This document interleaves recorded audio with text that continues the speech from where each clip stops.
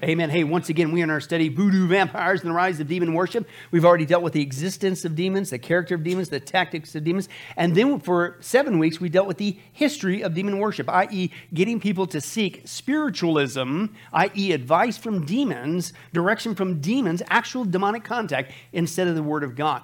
And we dealt with that so we could say, how in the world did this happen? Not just in the world, but even in the church. People are seeking advice from demonic activity and demonic practices. Then we saw that was bad enough. Then it's branched off. In case they can't get you with spiritualism off the Word of God, okay, they're going to try to get you with voodoo, was the first one we saw for many different studies. Then, well, if they can't get you with voodoo, then they're going to get you with shamanism. Okay, was the next one that we saw. And then the last 2 times we saw, well, if they can't get you with that, then they're going to come in with Druidism. And I'm telling you, there's a lot of Druids on the planet. You're going to see this tonight, and they don't even know they're Druids. Okay, because they've repackaged themselves, and we're going to expose that tonight. But it's straight up Druidism 101. So we began to take a look at this, and the first thing we looked at was the history of Druidism. Of course, the history of the Judaism, the barbaric people, remember that, the Celts. They've kind of retreated, if you will, after the Romans kind of dealt with them to Ireland and Scotland, but they were the largest people group in all of Europe, and this was their religion, Druidism, and of course it was headed by the Druids, okay? This is a pagan, occult, religious system. So we took a look at their spiritual beliefs as well, and these people, of course, were run by these guys, Druids. Now, they were not illiterate, they were what's called alliterate, meaning no literate. They didn't write down their religious beliefs and practices because they felt it was so holy. So it's all oral tradition.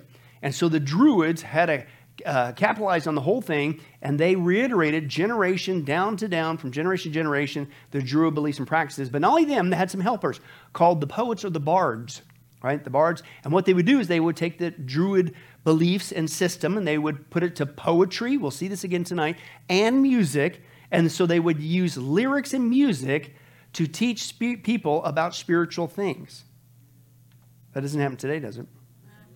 That's the music industry, folks. And it's either sin or some spiritual belief that counteracts God's word. It's the same thing today.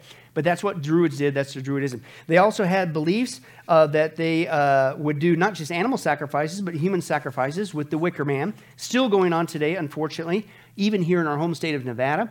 It's just called Burning Man and things of that nature. Then we looked at the last time, the practitioners, and we took a closer look at who are these people, the Druids. And it wasn't just males, there was females. So there's Druids, male, and Druidesses, female, priests of this pagan religion. Now the Druids, they took charge of absolutely everything. They judged everything, all disputes. They decreed penalties. They interpreted all questions. You couldn't understand anything of spiritual nature unless you went to the Druid priest. Sound familiar? Yep. That's what Catholics do today. Okay, it's the same mentality, but that's straight out of Druidism. Okay. Also, if you disobeyed their decree, didn't do what the Druid priest told you, you were punished by the gravest of punishments. Quote, you could not take part of their Druid sacrifice. Does that sound familiar? That's the same thing that the Catholics do with their perversion of communion that they call the Eucharist, okay? Because they literally use this as spiritual blackmail. You don't do what they say, we're going to withhold this from you. And of course, to their works-based false gospel, if you don't take the Eucharist, you're doomed, right? It's the same thing, but it came out of Druidism. So you had to go to the Druid priest for anything. That's the same thing Catholics. If you don't do what they say, they will punish you. You can't take the sacrifice. That's also the same thing. The Druids also, we saw last time, they consider themselves the creators of the universe, quote, the incarnation of the gods. You want to look, and so that's, guess what? That's Catholicism. That's the term, the Latin term, the vicar of Christ. The Pope's the vicar of Christ. He's supposed to be Christ on earth. It's the same thing, but it's all Druidism. They just repackaged it as well. And so then we thought, well, hey, maybe that's why they dress alike. You see a Druid priest on the left. You see a Catholic monk on the right. You see a Druid priestess on the left. You see a nun on the right. Sure looks familiar to me. Then we saw that they are big into the occult with owls and oak trees. We saw oak trees, the oak grove, and that's where they did a lot of their rituals and sacrifices and things of that nature. The oak tree was the big tree, the special tree to them. That still we saw last time being done today in just one case we saw on tape, the Bohemian Grove, where they worship still to this day, a 40-foot owl make sacrifices. We saw it on tape. Somebody snuck in there and did. And politicians, past presidents, people that are supposed to be the next president, everybody goes through that cycle. It's sick. It's the same thing. Right out of what Drew is still going on today. And it's not a surprising thing because owls are an occult creature. God, if you read the scripture we saw last time, considers them an unclean animal, every form of owl, as we saw in the Bible. Owls are also an important symbol in Freemasonry. Owls are also included on the dollar, as well as other occult symbols. We'll get into that eventually if we're still alive and still here in Freemasonry. We also saw, shocker, once again, owls are depicted in Catholic art. And the owl they're depicted in this one represented, in their own words, the Jewish people, those people who need to be saved, i.e. become Catholics and things of that nature. Now we're going to get into, tonight, the practices of Druidism. Oh, that's that other one. The one thing we left off with is the Druids also had one other practice. They ate, this is according to the Romans, they ate the flesh and they drank the blood of people because they believed that that would give them, and I quote, favor. Do you know anybody who does that today? There's your picture. Again, Catholicism, they believe that that's the literal body, the literal blood, the literal flesh, the literal blood of Jesus that they're consuming. Straight out of Judaism, it's completely blasphemous. It's unbiblical. It's supposed to be symbolic, but they believe that it actually transforms before your eyes into the literal. But that's straight out of Judaism, okay? But again, tonight we're going to get into the next one. That's the practices of Druidism. We're going to finish this up tonight and move on to the final one, which we'll see in a little bit. But before we get to that, as always, let's remind ourselves what happens to people who claim to be followers of a God and yet not only have the audacity to forget all of his wonderful goodness, but actually turn to occult practices. I'm kind of thinking it doesn't go good.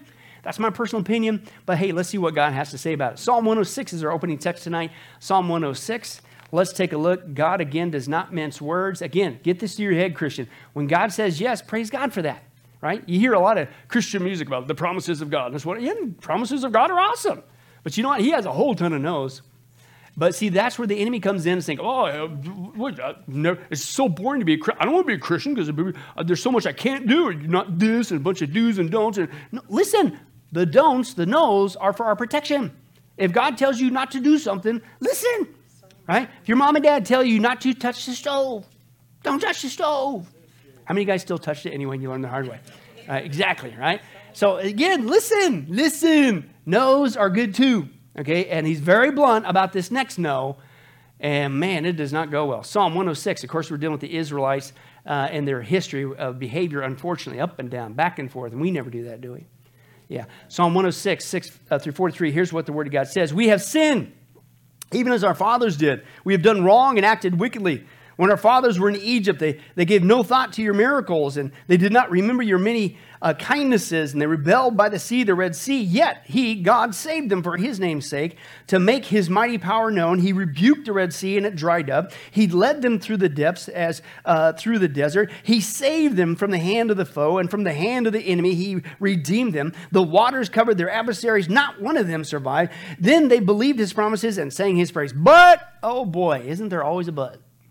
But they soon forgot what he had done and did not wait for his counsel. They did their own thing. In the desert, they gave into their craving. In the wasteland, they put God to the test. So he gave them what they asked for, but he sent a wasting disease upon them. In the camp, they grew envious of Moses and Aaron, God's leadership, who was consecrated to the Lord. Then the earth opened up and swallowed Dathan, and it buried the company of Abiram. Fire ablaze from their followers, and the flames consumed the wicked. At Horeb, they made a calf, and they worshipped an idol made from metal. They exchanged their glory for the image of a bull which eats grass. They forgot God who saved them. What?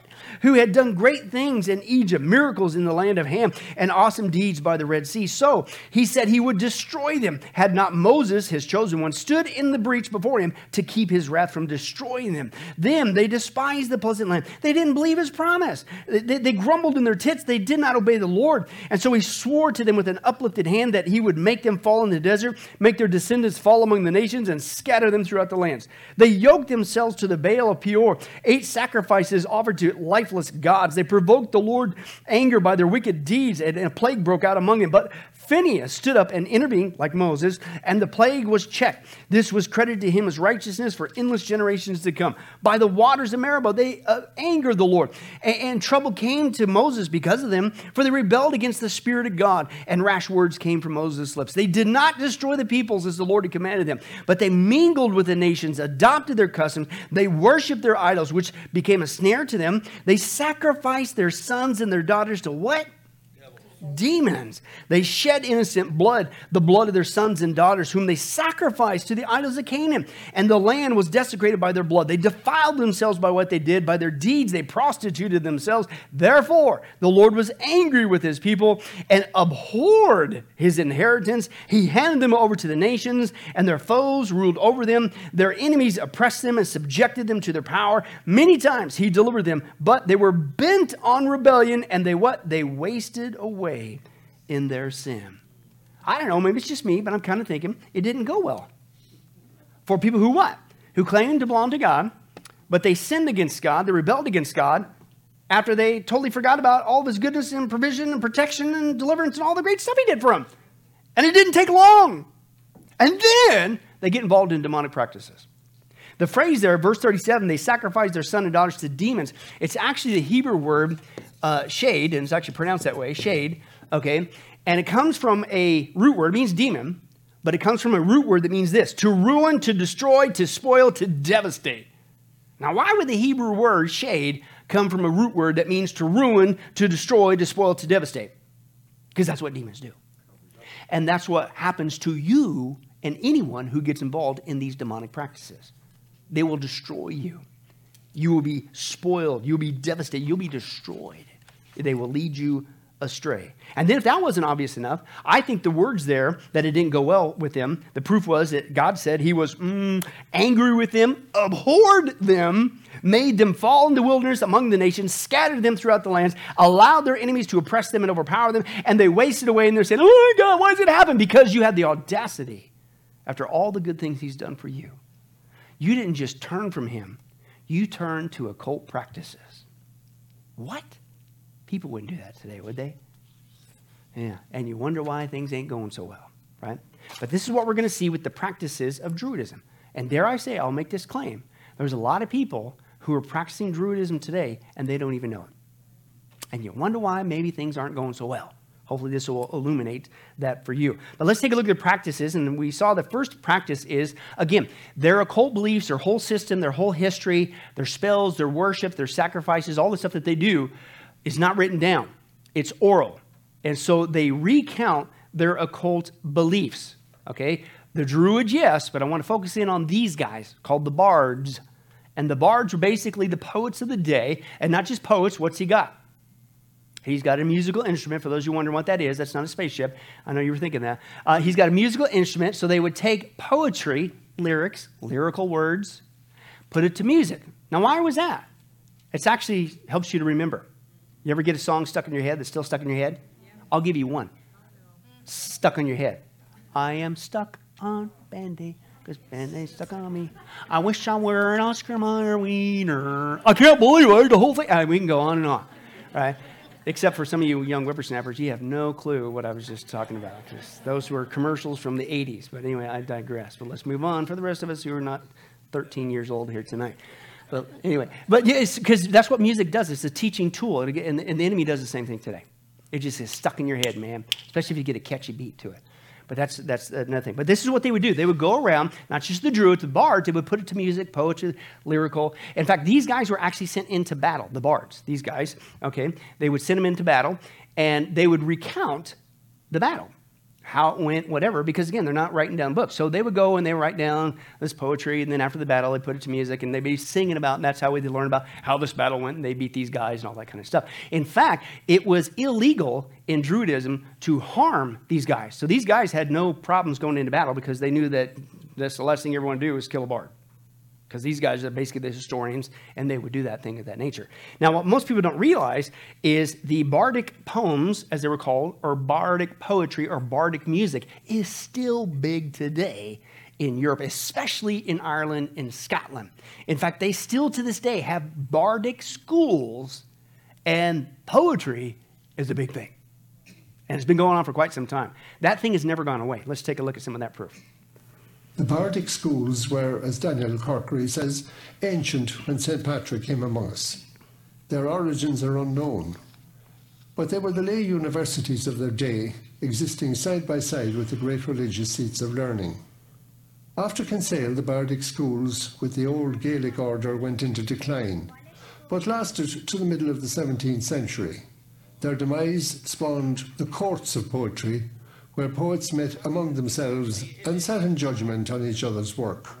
The courts lasted into the 19th century. I gach duine teacaid í clár na himine, a rá bóla, agus a rá véidir, agus a rá over the cuiróid. In Ballyvourney, the tradition of poets and poetry was revived with the establishment by Ansignach Mound and others of Dofscoil Vosgui Elaine in 1925.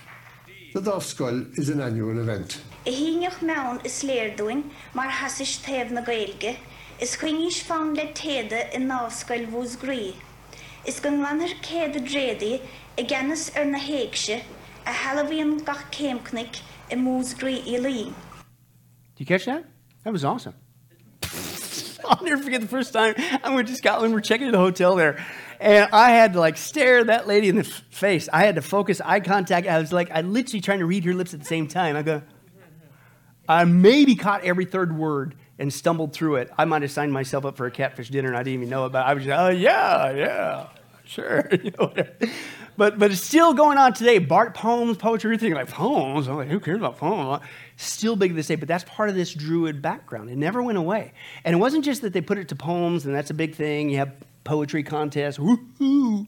Hey, forget the NFL. Let's do, whatever. But I know it sounds crazy to us as Americans, but still to this day, this is big. But it's a Druid background. This is their bardic culture. And it isn't just, again, the bards would make it lyrical or poetic. They put it to music. Now that is also still big today. A lot of people listen to that Irish, Scottish music. Man, it's so awesome, man. I feel like skipping the hills and just beautiful and relaxing.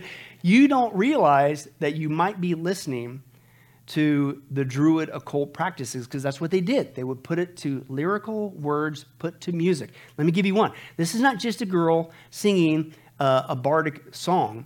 This is a Druid healing chant. But listen to it. Oh, it just sounds amazing. And how many people listen to this stuff and they don't even know what they're ingesting? But let's take a look at this. Come to me, Lord and Lady, heal this spirit, heal this soul. Come to me, Lord and Lady, mind and body shall be whole. Beast of the burning sunlight, sear this wound that pain may cease. Mistress of watery midnight, hold us fast and bring us peace. Come to me, Lord and Lady, heal this spirit, heal this soul. Come to me, Lord and Lady, mind and body shall be whole. Now again, notice what she is calling upon. It's the gods and goddesses and the Druid, Gaelic, Celtic traditions and things of that nature. And that's and it's not just a song. It's a song, it's like a chant. It's supposed to be a healing chant. And again, how many times do people listen to stuff and they say, oh, it just sounds so wonderful. You're not paying attention to the lyrics. Let's go back to music today. Oh, I just listened to it for the beat. You're not paying attention to the lyrics. It goes into your brain, man. You better be careful. Now, some of these just also, they're not just for so-called healing. That was supposed to be a healing song, bardic poetry. Some of them are actually violent and vindictive. Let me give you just one more example of that. Shen true nach mische shen true nach mische ben fatin shen true nach mische sen van a tiger bekalte rachen gugayes rachen gugayes yaken wala samalesh Shen true nach mische, shen true nach mische ben 14. Shen true nach mische, sen vanitaige bekolte. Kom richter de chassel, kom richter de chassel ben 14. Kom richter de chassel, kom richter de chassel toch nove. Shen true nach mische, shen true nach mische ben 14. Shen true nach mische, sen vanitaige bekolte. Yeah. Hey, kids, come on. Let's sing that Irish song. That's so cool. And it said what? A jealous woman's in love with a married man. She's going in a boat to go get him, and the woman he's with, too bad she ain't dead. Quote, may your legs and bones be broken. It's a pity I'm not his wife, and you're not dead. Woo! Yeah. It was so awesome. We did our chores in record time because it was so relaxing. You know how goofy it is? That's like that Ring Around the Rosie song. We dealt with this before. Right? Ring around the rosies, pocket full of posies, right? Ashes, ashes, you all fall down dead. Remember that? That was a European song they came up with describing the Black Plague. The first phase when you got the Black Plague is your cheeks became rosy with circles, ring around the rosies, okay? Pocket full of posies, you started to stink. You were dying, decaying, so they would put posies in the pockets to hide the smell. Ashes, ashes, that was the final stage when your body became pale, you're about to die, and we all fall down dead. It's nuts, right? But anyway, so back to this. This is what they're doing. The Druid religion also, you had to work your ways up to levels of spirituality. And this was no small feat. This took years. They had Druid colleges. And you had to work your way up through the system of ladders and all this stuff to make it to the next stage of Druid levels, okay? Let me share that with you here. In our days, the word Druid conjures thoughts of magic, wizardry, and spiritualism. Their hierarchy was based on levels of knowledge, beginning with youths of either sex at the level of aspirant. As the youths developed, they attained the next level, referred to as ovate. Once these youths reached their adulthood, as deemed by their respective clans, they became novitiates. There were 12 stages of novitiate, from the first cycle to the 12th cycle. Thus, at the end of a 12-year novitiate, they came to the rank of Druid, abandoning the coloured robes of lesser rank to don the black or grey robe of the Druid. After a period of highly specialised training, generally lasting from 3 to 5 years, depending on the individual, the Druid became a High Druid, wearing an all-white robe, and specializing as an instructor in arts, general teaching, counselors, arbitrators, judges, and many more. Apparently, positions above High Druid were elected on a special day each year called the Day of Renewal. The next level that a Druid could attain was that of Chief Druid, ruling over a group of clans and wearing white robes with scarlet trim. Trim design was governed by the group of clans, and many different symbols were used, from trees to animals, to eventually Celtic knotwork and designs. Above this level came the Archdruids, who wore white robes with gold trim. This post governed geographical regions, with several chief druids under them. They generally had their own retainers, and administered the great druid colleges, which they would locate in sacred woods or groves. Wow, too bad we don't see anybody else who's also big on robes and staffs and going through different levels, and each robe with the different colors and different kind of a staff, and because that symbolizes your next level of making it up all the way to the top so you can make that way to an archdruid. Folks, it's the whole Catholic system again. All of it, everything is straight out of Druidism. Including, it's like, what are you guys so big on these wands you carry, these staff things, whatever? What's with the hats? What's with the different colors? Well, it's all descriptive, just like Druidism, of the next level. And they have to go through their colleges and things of that nature. Nothing new under the sun. It's the same practice being practiced today with Catholicism. Druids were also responsible for harvesting medicinal herbs. Again, it basically was another form of shamanism, that the Druid was also the doctor of the culture. You went to them and things of that nature. And of course, it's a cult, so they would come up with different potions and remedies and things of that nature. So let's take a look at that real quick. Magic was performed by using 3 key elements: spells, including incantation, gestation, and material usage, amulets, and power items. Posture was important as well, the proper stance being recorded as standing on one leg with one arm outstretched and one eye closed. This appears to be a universal druidic stance. They had a range of spells for weather control, healing, human and animal fertility, shape-shifting, invisibility and hypnosis, animation of trees and rocks, morphing of trees and rocks into fully armed warriors, illusions and mass hallucination. Common amulets with a wheel or disc, a white marble ball, quartz pebbles and crystals, boar teeth, amber, phallus symbols, and of course, animal symbols. Animal amber figures were considered extremely powerful by the Druids. They made potions as well, being world-renowned for poisons, aphrodisiacs, and the drink of oblivion, which would cause the imbiber to suffer complete memory loss. Power items used by the Druids included wands. They were made from yew and willow, staves made of oak and ornamented with mistletoe, and an item called glain, or a magical snake egg.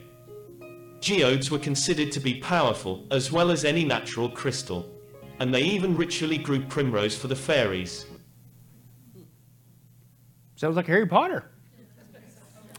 Yeah, you get a lot of inspiration from that, okay? Because you got a blending with Harry Potter of Druidism and witchcraft, European witchcraft and things of that nature. But we've dealt with that before. Also, another thing, a popular thing that would, in the occult, they would do of course, you saw the wands. And of course, with the Druids, it was big with the trees. But a lot of the occult people, it would have to be, you couldn't just make any wand. It would be depending on the wand, depending on the wood, the tree, the type of tree. Okay? And one wand that was used, as we saw before, that was supposed to mesmerize people, came from the wood of the holly tree. And that wand would mesmerize people. Learn something new every day. It's amazing. Yeah. The Druids also practiced the rite of sacrificing their hair to the gods. So they would shave their head. You're going to see that in an example in a little bit. And, shocker, as if you haven't seen enough parallels yet to Catholicism with Druidism, guess what the Druids also practice? Infant baptism. I couldn't believe this. I accidentally came across this. It's like, you got to be kidding me, right? But let's watch this. This was their practice. Their temples were simple affairs, usually a table stone, pile of stones, or sacred wood supported by stone, located in open spaces in forests, sacred groves, mounds, caves, lakes, rivers, or even the eldritch stone circles left behind by the mystical, stone followers of the distant past.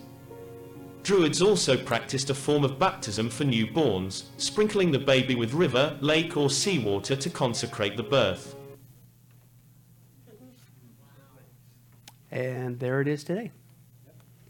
We don't baptize infants because does an infant know anything it's doing to make a decision, yes or no, Jesus being your Savior? Of course not. We'll do baby dedications, right? But that's not what they're doing. They believe that this is going to earn merit. This is the first step of that baby earning merit with God. No, it's not. That's works-based false gospel. But where does it come from? Druids did the same thing. It's almost like somebody just repackaged Druidism and slapped a bunch of Christianese on it. Well, that is part of what's going on. Druidism is also a, quote, nature-based religion. And that's why you can see a lot of it sliding together. We'll see in a little bit New Age, Wicca, all this stuff. And you're going to see the environmental movement as well. Druid has different festivals, their practices. They have 8 different festivals. It's all around the 4 seasons. They celebrate the summer, the winter solstices, which is the longest and the shortest days of the year. They also do it at what's called the equinoxes in the fall and spring when the days and the nights are equally long. And you're going like, well, wait a second, that sounds familiar. Didn't we deal with that cycle of worship, that calendar with witchcraft? Absolutely. And what you're going to see is it's a perfect slide. A lot of modern witchcraft, which they changed their name to Wicca, and say, oh, don't call me a witch, I'm a Wiccan. Well, the word Wicca itself means witch. Hello. We dealt with this in our witchcraft study for 20 weeks, whose county I am. And so, but Wicca is the new term for old-fashioned witchcraft. Came out of Europe, repackaged, brought over here to America. We trace that historical trail.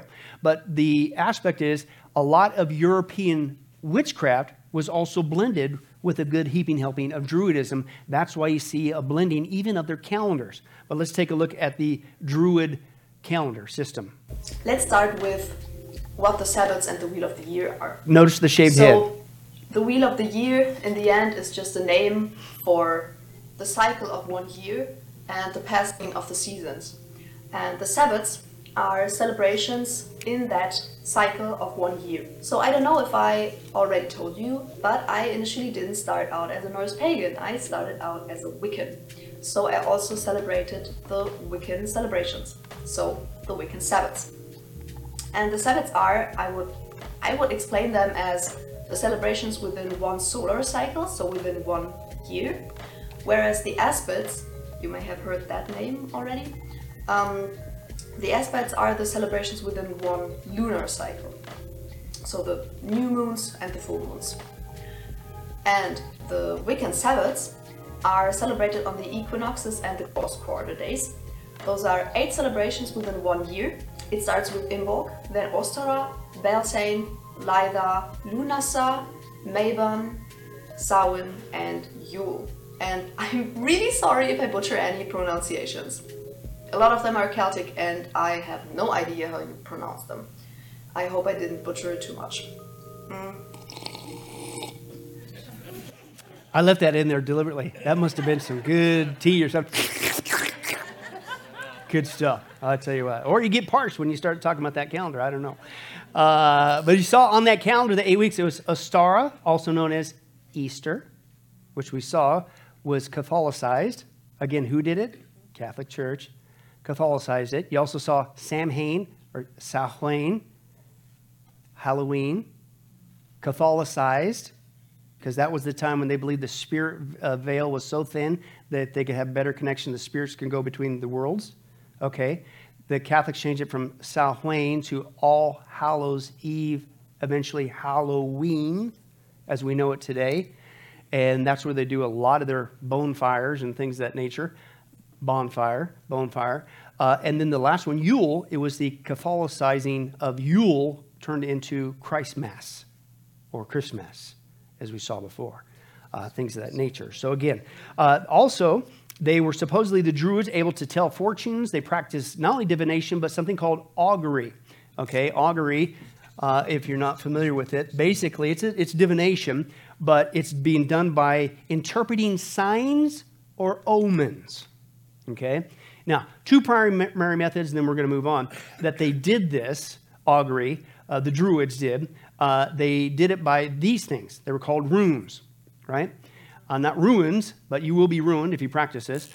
Runes, R-U-N-E-S. It was a whole alphabet, right, that you could, as you can see there, it's all spelled out for you. You could put it in a bag, and you could pick out of the bag. You could cast them, do all that. This is a form of divination. But here's what's called rune casting in action. Straight up Druidism. Watch this.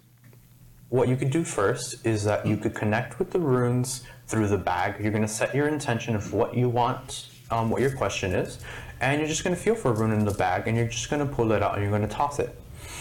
What I like to do personally is I like to put all the runes out of the bag. These are some snowflake obsidian ones. Aren't these beautiful? I've had these for 5 years now. So what I like to do is I like to call on Odin or Freya, set the intention that my divination is protected by them as I'm doing and casting this. And then I set the intention of what my question is, and I just kind of feel for what I feel is like a sense of warmth. You'll feel like this, as you connect more with the stones and as the runes, you'll feel the heat and the vibration, and you'll feel called to it, and you're just going to pull it intuitively. You're going to choose one or two, depending on if you're going to do a spread or not, and you're going to cast it. If it lands, let's say, this one landed straight upwards. This is Berkano or Berkana. So this rune would invite the awareness of like birthing things into creation, new concepts, new beginnings, things like that. And then there's spreads like, past, present, future, which is represented by the Norns. Jord, Verdandi, and Skuld, which is past, present, future of the Norns, or the goddesses of fate, represented in the runes. But traditionally, you're going to have 25 runes. There's one extra rune that's used in the set. I believe it's this one? No. There is a rune that will be blank amongst all the other runes, this one here. This represents destiny or fate. And apparently not much of a destiny or fate if it's blank. That's my theory, but they keep casting those rocks down the road. Now, that's one primary means. There's many different ones. We don't have time to get into all of them, but that's the primary rune casting. I just wanted to get you familiar with that. That's Druidism.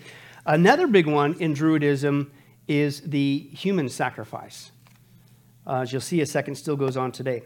Now, this is what they would do. We talked about this a little bit before, but let's go a little bit deeper, unfortunately.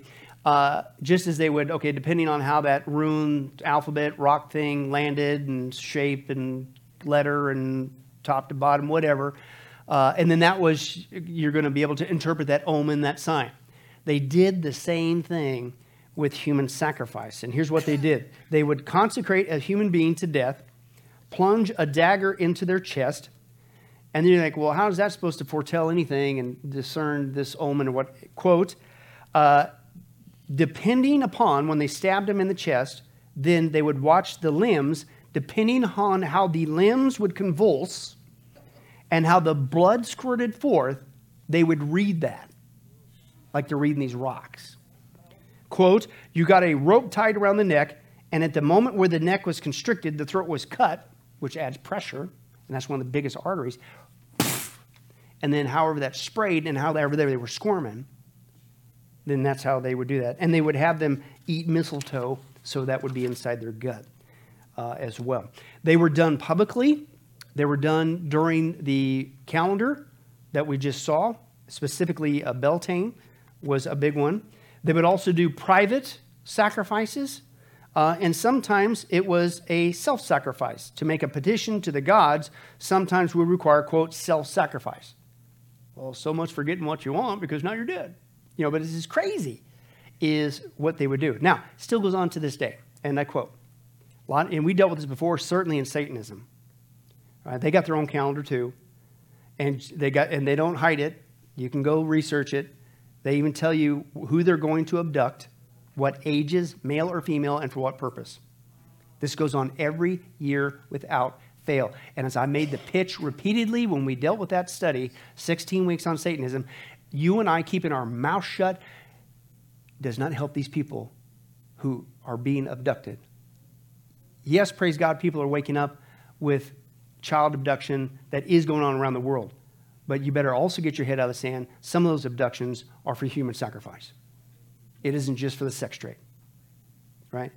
But still to this day, an informant told a quote of Dr. Ann Ross, a native of Perthshire, took her to the, quote, sacred square where the rites were performed. The informant remembered witnessing the rituals as a young girl before the First World War.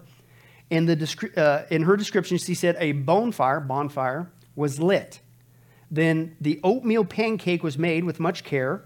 A darkened area appeared. The cake was then sliced into pieces and placed in a bag. Onlookers drew pieces out of the bag, and the person who drew the charred slice had to jump through the fires over the bonfire, okay, and was driven from the area with shouts and jeers as a kind of a scapegoats. But the informant said, but in the old days, they were sacrificed. Finally, the Druids not only were skilled at this stuff you saw, reading of omens, and as sick as that is, but also, again, just like shamanism, all the other ones, interpretation of dreams, astronomy, and, quote, sex magic. In fact, the Catholic monks believed that the Druids were able to wield power over nature and could create a dense fog or summon up storms, etc., etc. Now, it's a good thing it all went away. No, it didn't. Exactly like we saw with witchcraft, okay, it's just been repackaged. In witchcraft, we saw they just relabeled it, modernized it, even here in America, put an Americana spin on it, and they call it Wicca. But it's the exact same thing for a whole new generation that doesn't want to be, looked bad upon because, we all know that witches are bad, right? Same thing with Druidism. Now, the term that they have, yes, Neo-Druidism today is what it's called, right? But the bigger term that is out there is they just simply call it Druidry. So witchcraft just got changed to Wicca. Druidism got changed to Druidy. Woo! It's the same thing, right? But again, they've repackaged themselves as a nature-worshiping, nature-conserving movement, and people are getting sucked up into it. hardcore. And I'm going to expose that here in just a little bit. But it still exists today. They just changed the name. And what's interesting is the reason why it took off again was at the exact same time historically that we saw this movement take off. Okay, it's called the Romantics, and it was not that cool 80s group thing as we saw before. This was the people that in the 18th century that began to reject the Bible, but were still interested in spiritual things. And it was the Romantics that came out and began to say, Satan is a good guy. Remember that? And that was the birth of early Satanism.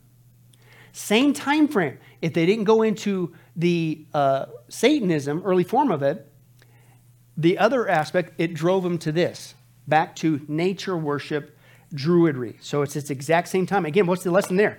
You get off of this, people are still spiritual in nature. I'll even say atheists are. Right? You ever see an atheist who's superstitious? Don't walk around that ladder. Ooh, no black cat. What? Yeah. And the old phrase, there's no atheists in foxholes. Right? Yeah, there's still a spiritual side. Right? But they're going to worship something. And so you reject God and you reject the Bible, you're going to worship something. Churches today, listen, who get off the Bible, don't preach the Bible because they think that I don't want to preach too much of this because my goal now is not spiritual growth, learning God's word. A disciple, that's what the word disciple means, a disciplined learner, methetes. No. We're just wanting to get a bunch of people to come. Well, guess what? You're off the Bible. And so you're going to worship something, but what are they worshiping? Now, as we saw before, they're worshiping self. Church services are all about self. Self-love, self-respect, self-esteem, self-finances, self-this, and self, which is the number one law of Satanism. You're going to worship something, right? But see, even churches, the lesson is this: never get off this book. Never. Because you will end up worshiping something. What did we just read in Psalms? Israel, they didn't stop worshiping, they just stopped worshiping Jehovah. You're going to worship something. In fact, dare I say right now, you are right now worshiping someone. And if it's not God, you better get back on track. Who's your God? Right? But let's continue on. Druidism, now called Druidry for our modern society, is a nature and, quote, spirituality movement. In the 18th century, modern Druids or Druidry developed fraternal organizations modeled after Freemasonry. Shocker. And by 2020, modern Druidry has now spread to 34 nations across 6 continents. And again, big part of it, is because their seemingly interest on nature. I just worship God in nature. And we need to save the planet. Does that sound familiar? That's exactly where this is all coming from. It's old-fashioned Druidism, relabeled as Druidry. But if you don't want to be like that girl and shave your head and go all that way, then don't you want to work together to save the planet?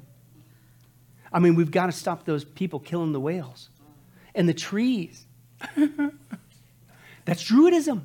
And people are getting into this, folks, because guess what? That is their form of worship. Have you ever met a hardcore environmentalist? They're religious about it because that is their God. That is their form of worship. It's Druidism. That's why I said a lot of people are Druids and they don't even know it. Dare I say, even people who profess to be Christians. Okay. Now, this would include organizations today. Earth First. Now, what happened to God first? Earth First. Greenpeace. Earth Day. Earth Day has definite Druid backgrounds. Right now, Earth Day has a network of 1 billion people in more than 193 countries. The official theme for 2023 was invest in our planet.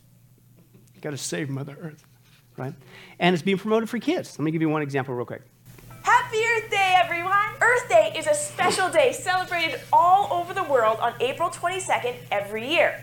On Earth Day, people come together to learn about how we can protect the environment and keep Earth clean and healthy. The reason it's important to protect the environment is that we share the Earth with lots of amazing plants and animals. And some of the things that we do, like chop down trees, generate electricity, and drive cars, can affect the places those plants and animals live. Sometimes we can affect those places so much that animals have a hard time finding food and shelter or having babies, and they become endangered.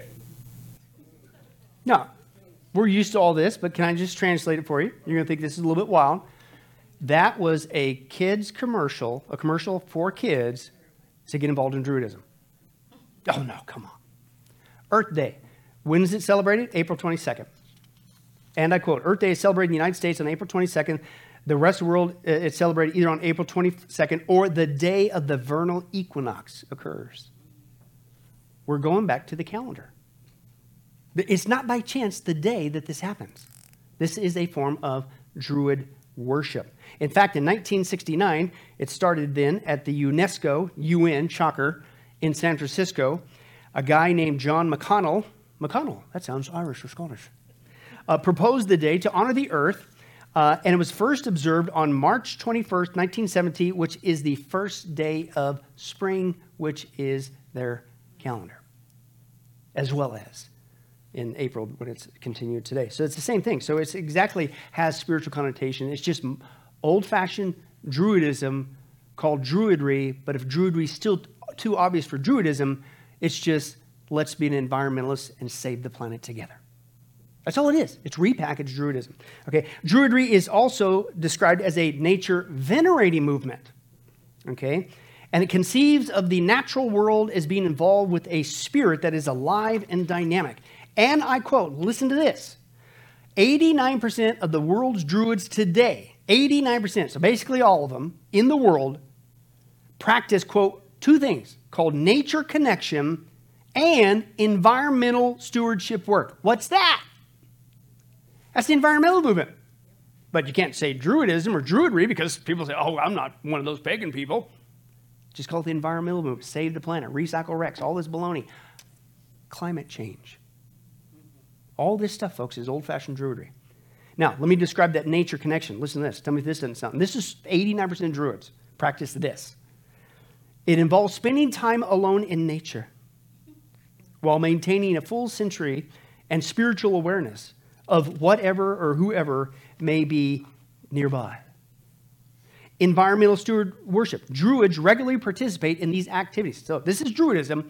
From their camp, 89% of them, this is what they do. This is their form of worship, and I quote, restoring native ecosystems, creating wildlife habitats, growing organic food crops, composting, installing solar and wind power systems, and changing personal consumption habits to protect the environment from damage. What is that? That's the whole environmental movement. That's straight up Druidism. It's all it's been is just being repackaged. It's a form of pagan worship. They're also involved in environmental activism, right? Back to your Earth First and all those kind of Greenpeace, all that kind of stuff. And dare I quote, not just to save the planet from the threat of pollution, and I quote, population control. Because they believe, the Druids believe, they're critical of society being governed by consumerism, environmental exploitation, and technology. What's that? That's our world today. Okay? Now, and again, that's the environmental movement in a nutshell. Now, if Earth Day doesn't get you indoctrinated into basically modern Druidism or Druidry, right, then you could just flat out go into these courses. They're everywhere. I don't have time. I could have a whole message on just all the different avenues that you and I, we get banned for teaching the Bible. They delete it. We can't even, the whole last phase that we did on Klaus Schwab, not one of them made it to YouTube. Not one. Not one. So after the first strike, we just said, forget it. And so we went, of course, everything's on the teaching website. That's where you always need to go. GetAlifeMedia.com. Go to, right, it's all there. And then, of course, on our Rumble channel and things of that nature. But not one. But these guys, you go out there, it isn't just with witchcraft and voodoo and shamanism and Satanism. Man, they're even doing rituals there. They're doing 101. Here's how to do this spell and all this stuff. But you and I can't preach the Bible. Right? Same thing with Druidism, man. They've got it down to a science, man. They got their own YouTube channels. Here's how to do this ritual. In fact, let me give an example. Here's how to take their course. And dare I say, a lot of people who start off in the environmental movement, because we all got a spiritual nature, you're going to worship something, guess what they eventually go into? This. They go that next step, and it becomes their religion, right? But here's one of their courses they offer. Hello, this is Emer Burke. When you join the Order, you begin a journey of discovery that can be truly life-changing. The Order's teachings are conveyed in a course that combines exercises, meditations, rituals that you can carry out at home with poetry and stories, and everything you need to know about the practice and philosophy of Druidry. You can choose to receive the course in printed format sent through the post. And every month a package will arrive with ceremonies and gwersi, what we call the lessons, that build to form a collection of teachings that have helped thousands of people all over the world develop a closer connection with nature and with their own sense of meaning and purpose. Or you can choose to access the same training program online that also includes films and audio tracks of meditations, storytelling, poetry and music. Or you can, if you like, choose to receive both the monthly mailings and the online course combined. However you choose to follow the course, a wonderful adventure lies ahead of you, full with magic, learning, community and friendship. And demons. You left that one out for some reason. You know what's sad about that? That is more sophisticated, cutting edge, being smart with technology, reaching your culture. You could even do it on an online course, all for free, than most churches today. That's what's sad. On top of that, Druids also practice, as you heard, meditation to get into an altered state of consciousness, to, quote, connect with nature. Let me give you one quick example. This simple meditation allows you to connect with nature through the elements and offers you a taste of what Druid tradition is all about. Begin by finding a quiet place outdoors and stand or sit in a comfortable position. Take 3 breaths, connect with the sky, and then with the first breath, the second breath with waters, and things of that nature, and the earth. Now, here's what you do. Now, it's the 4 elements. Again, this is a perfect meshing with witchcraft, as we saw before, the 4 elements and circle and all that stuff. Here's what you do. Draw your attention, they say, to the element of air as you're out there in nature. To the element of air through your senses. Pay attention to the leaves blowing. Feel the wind upon your skin. Taste the breeze upon your tongue. Smell the fresh air. Now move to the element of fire. Feel the warmth of the sun on your skin. See the sun's rays landing upon the vibrant earth. Take it all in. Next, consider the element of water. Again, notice the 4 elements, which is witchcraft. Feel the humidity in the air. See the shimmering of the nearby lake. Taste the distant rain upon the wind. Okay.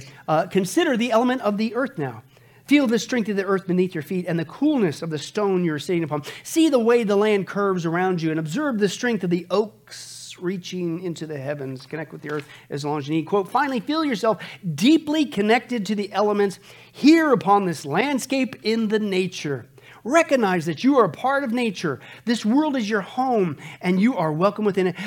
Breathe in deeply and be at peace. You know what that sounds like? That sounds like those people we hear that profess to be Christians. Oh, I don't go to church services. I worship God in nature. Yeah, what God? Where'd you get this mentality that you're going to connect with God in nature above connecting with Him around His Word in the fellowship of like-minded Christians? It comes from Druidism. That's where that mentality comes from. Because that's where they do their worship services, is in nature. That's where they connect with the gods and the goddesses and the spirits. That's not biblical at all. And you hear that from a lot of Christians. I worship God in nature. I don't need to go to church.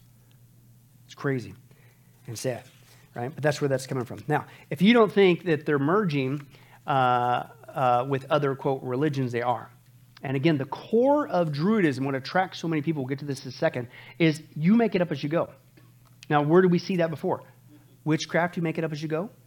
Satanism, you make it up as you go. Number 1 law, do what you will shall be the whole of the law. That's why so many people are attracted to it, because you just do whatever you want. New Age, make it up as you go. Hinduism, as you go, right? Voodoo, make it up as you go. Shamanism, as you go, right? And so you just kind of merge whatever you want, okay? Now let me show you how it's merging with Catholicism in an even deeper level than what we've already seen in the last 3 studies, okay? Watch this. This is from the Druid, you saw the course video. This is from the same site, okay? And they have a whole section here on how you can blend Druidism with your Christianity.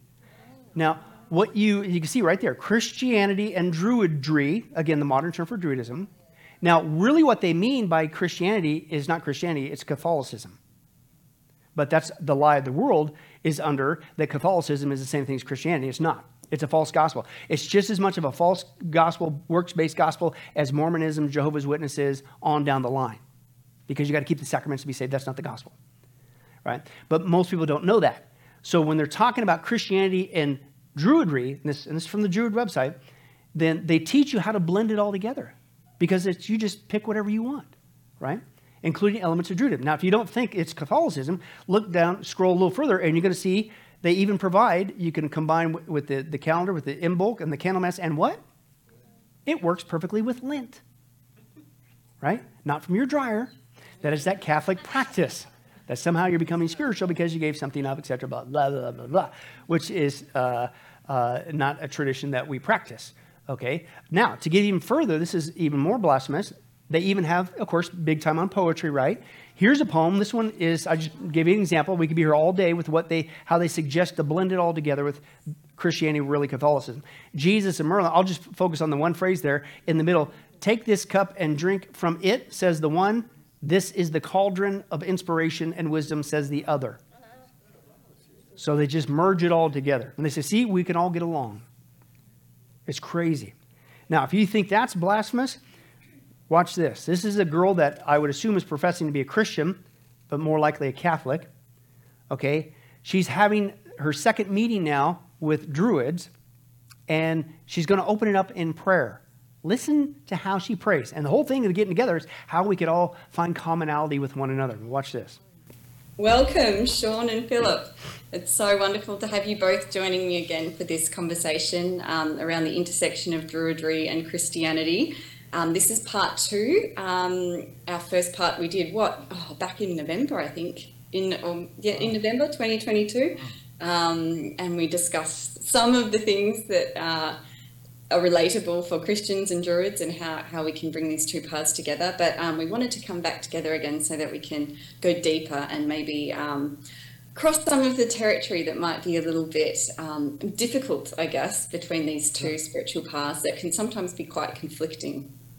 So let's begin first by taking a deep breath.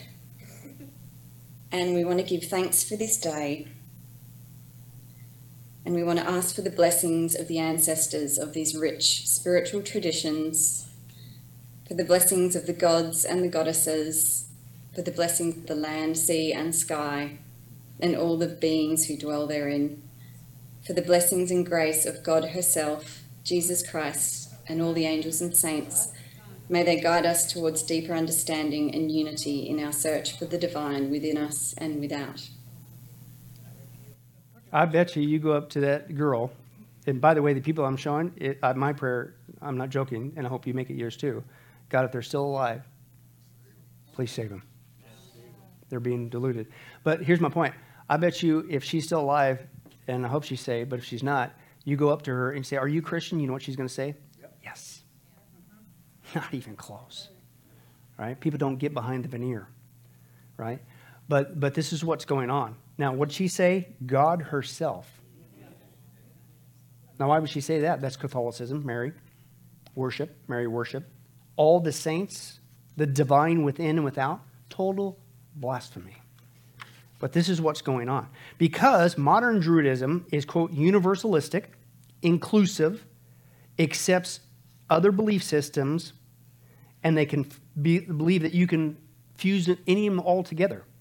Druids can be monotheistic, duotheistic, polytheistic, animistic, pantheistic, depending, here's the key phrase, on what spiritual path the individual decides to pursue. What?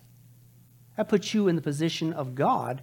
You get to decide what is true, what is false, what is right and wrong. What's that? That's the lie of Genesis 3. Satan, you will be like God, knowing good and evil. You could discern that now. That's where it's all coming from, right? And Druidism believes that, quote, listen, tell me this doesn't sound familiar where this comes from.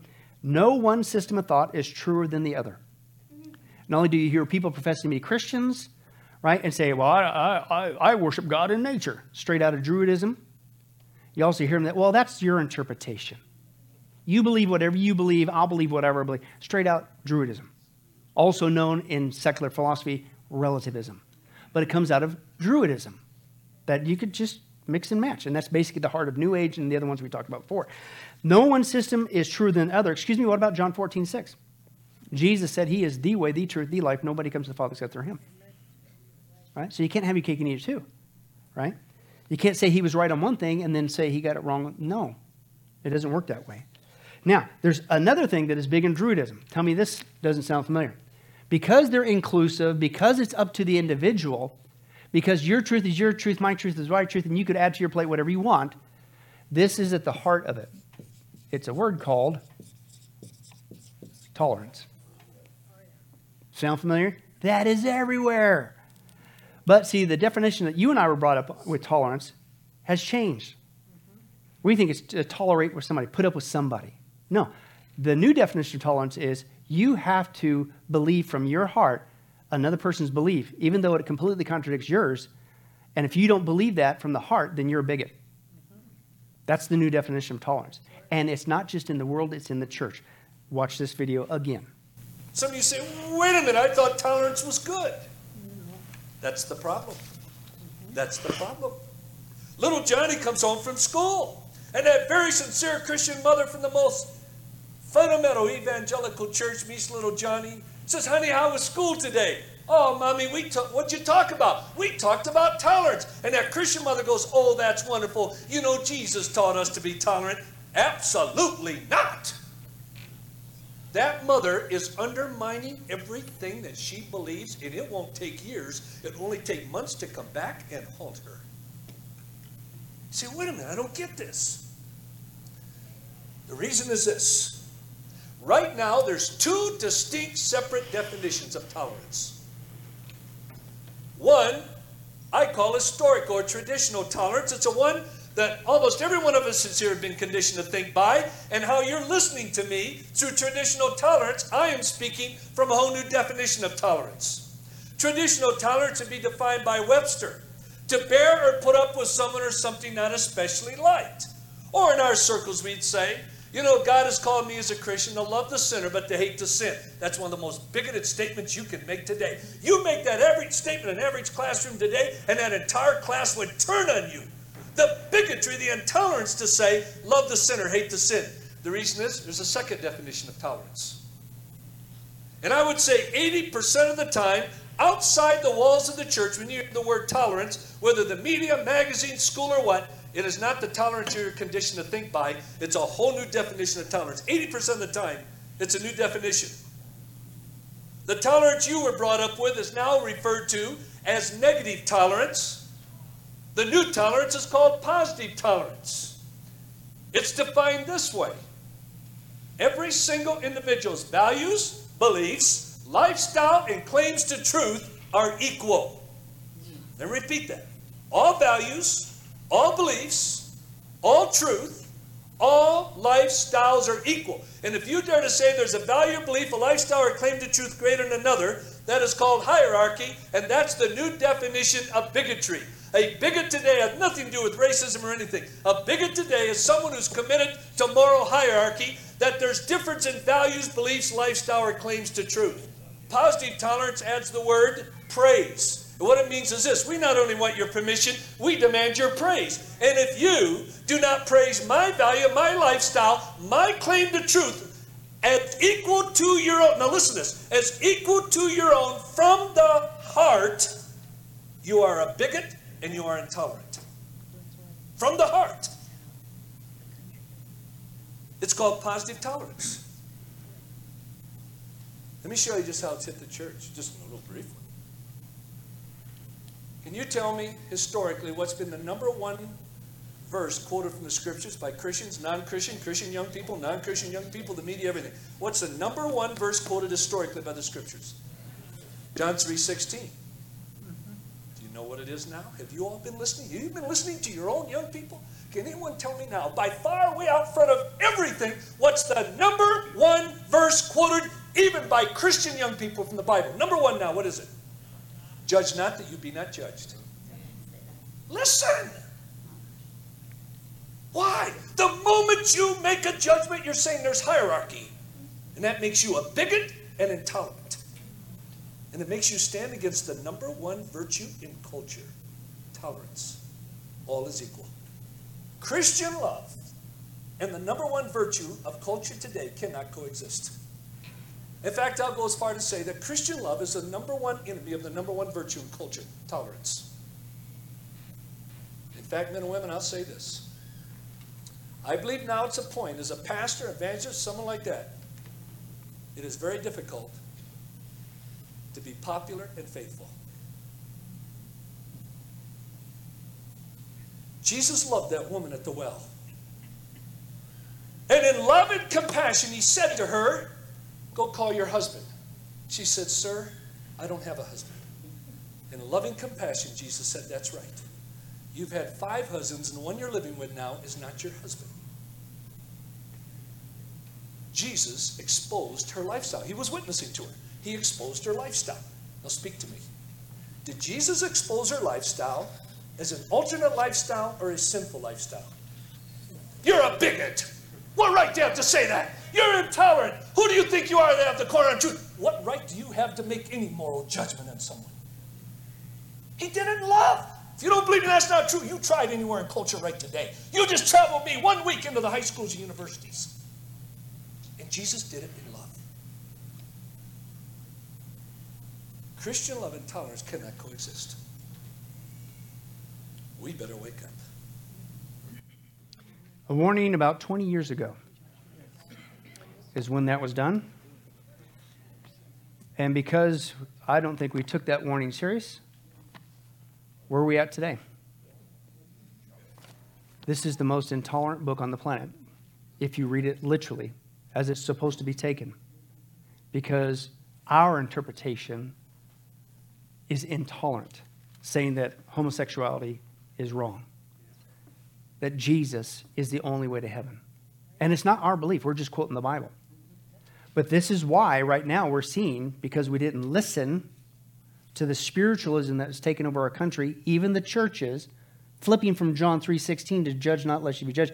By the way, as we dealt with many times before, that passage in the context does not say you should never judge. That's a whole twisting of the scripture there. Read the rest of the passage.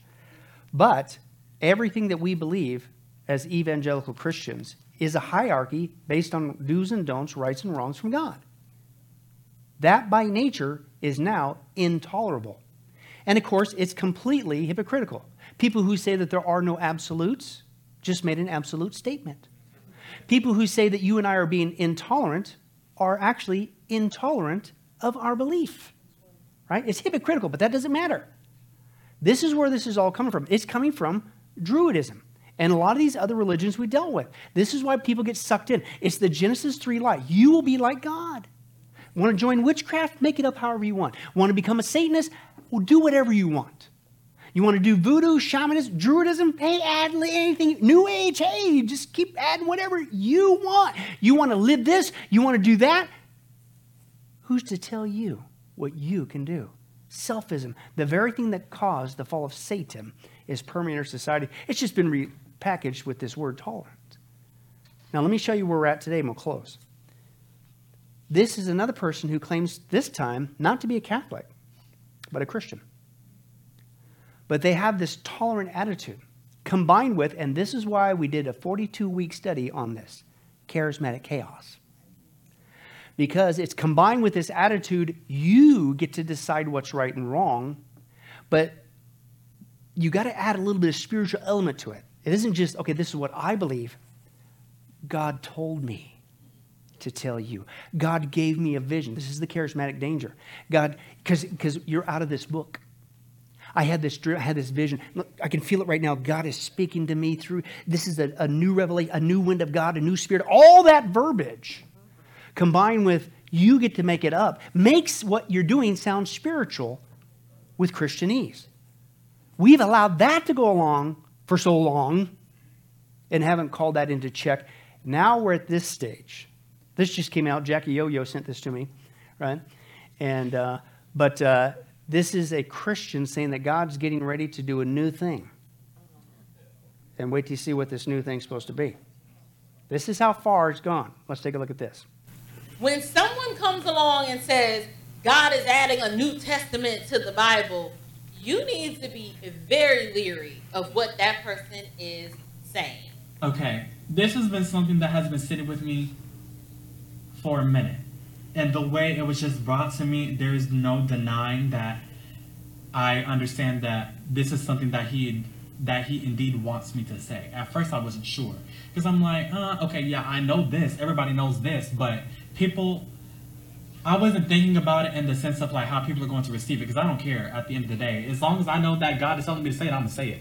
And I don't mean that to sound as rude as I did. But with that being said, we all know that God is doing a new thing, right?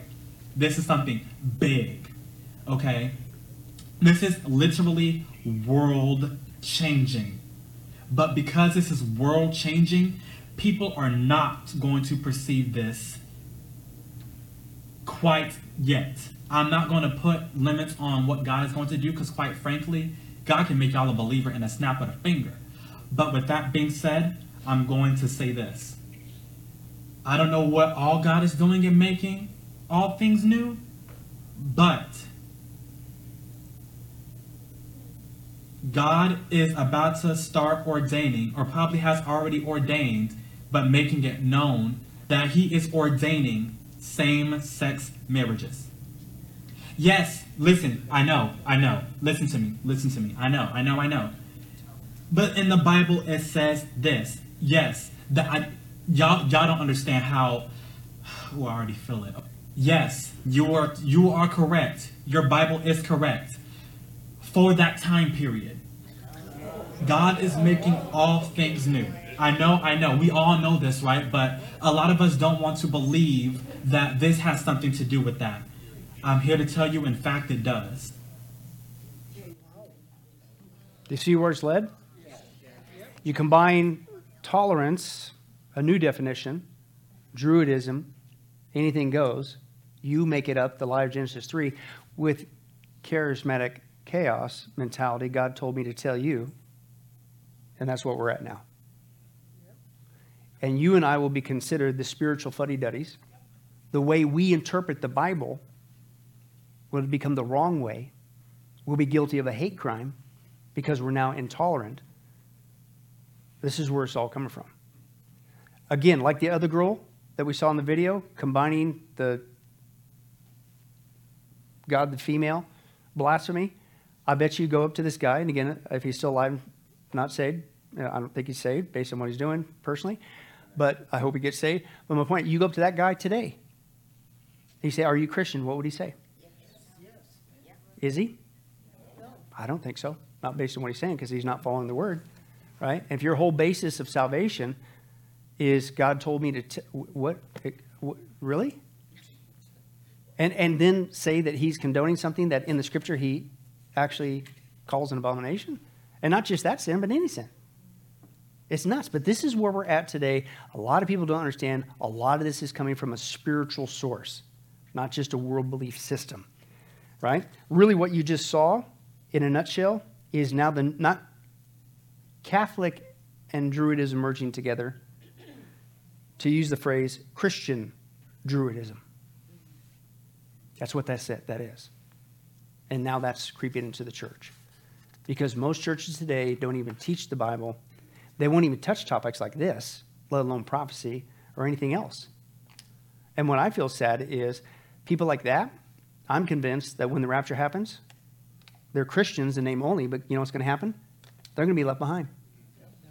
And when the order goes out to have a one world religion, they're going to be on the front lines, thinking that's the Christian thing to do. It's sad. How many churches in Vegas will still have a lot of people worshiping their version of Christianity, and they'll be in the 7-year tribulation? Deceived is right. It's sad. It's very unfortunate. So we just thought Druidism was just a minor sect. Why are we dealing with that? Because it has everything to do with not just merging with Catholicism. Wonder why they do what they do. That was a big thing. Okay, but also even what's now creeping into the church again. It's everywhere, just like witchcraft, Satanism, spiritualism, voodoo, shamanism, Druidism, and Lord willing, next time with the big conclusion, vampirism. It's a good thing people aren't being conditioned to go into that kind of sick behavior.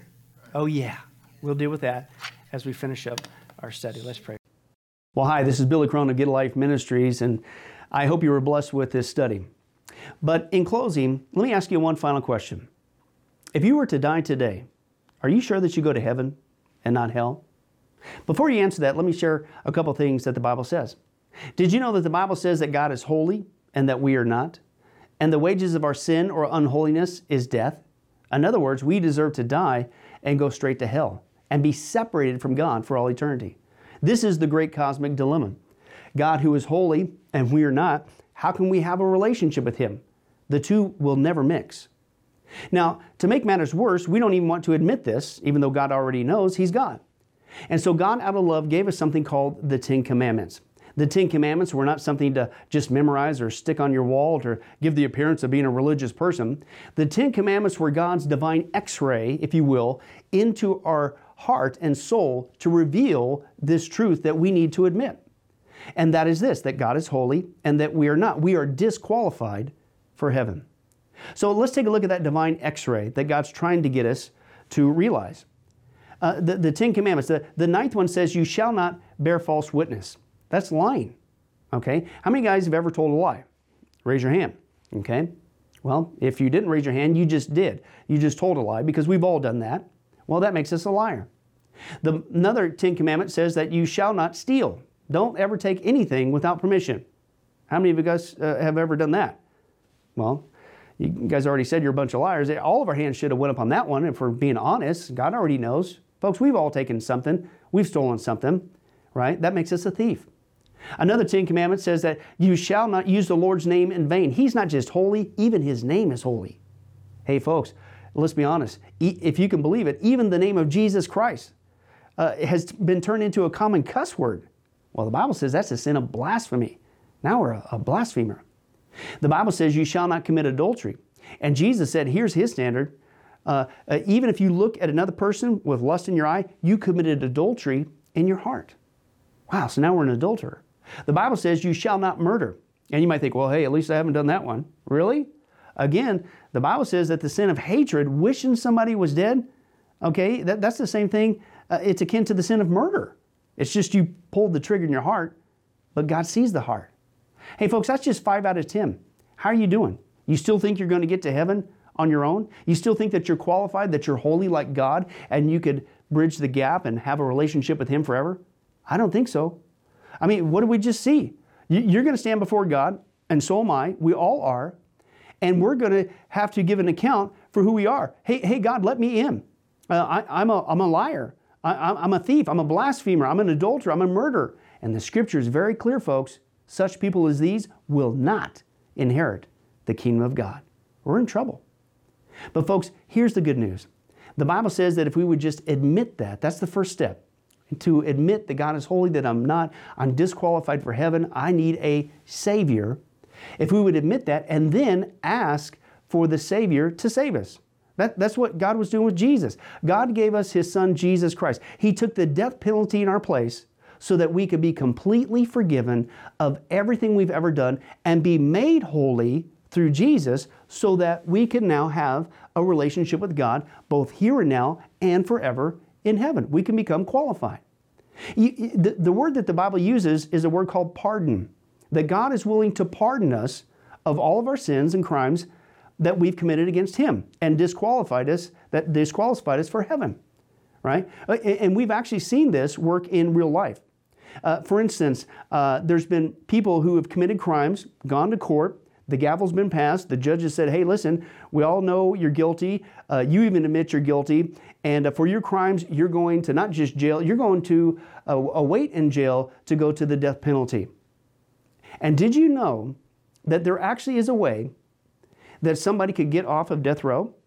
It's called a pardon. The one in the authority, the governor, can grant what's called a pardon for that person's crimes, and they literally can go free.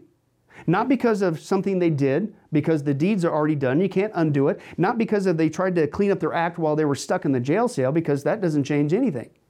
But simply out of mercy, the person who has the authority can give them a pardon and they can go free. And did you know, it's actually on historical record, that there have been people who have been granted a pardon from the death penalty and they've refused to take it. And so even though the offer was there to be set free, they themselves still had to go to the death penalty. Folks, in a nutshell, that's what God's doing every single day with all of us this side of heaven. While you still have breath, you still have an opportunity to receive God's pardon. He's willing to forgive you of all your sins if you would just receive His pardon through Jesus Christ. Again, that's what He was doing on the cross. The cross was the death penalty of the day. But since we weren't there, and since we can't earn it, it's a gift from God, you have to receive that by faith. Reach out even today from your own spiritual jail cell, if you will, and say yes to Jesus and God's pardon so that you can be set free and go to heaven. The Bible says that if you will confess Jesus as Lord and believe in your heart that God raised Him from the grave, you will be saved. Hey folks, if that's you, don't delay. You may not even have tomorrow. Today could be your last day. Please accept Jesus Christ as your Lord and Savior. Confess with your mouth He is Lord. Believe in your heart that God has raised Him from the grave, and the Bible says you will be saved. Well, this has been Billy Crone of Get a Life Ministries. If there's anything that we could do for you, our information and number will come up here shortly, and please don't hesitate to contact us. But remember, I hope to see you in heaven. God bless.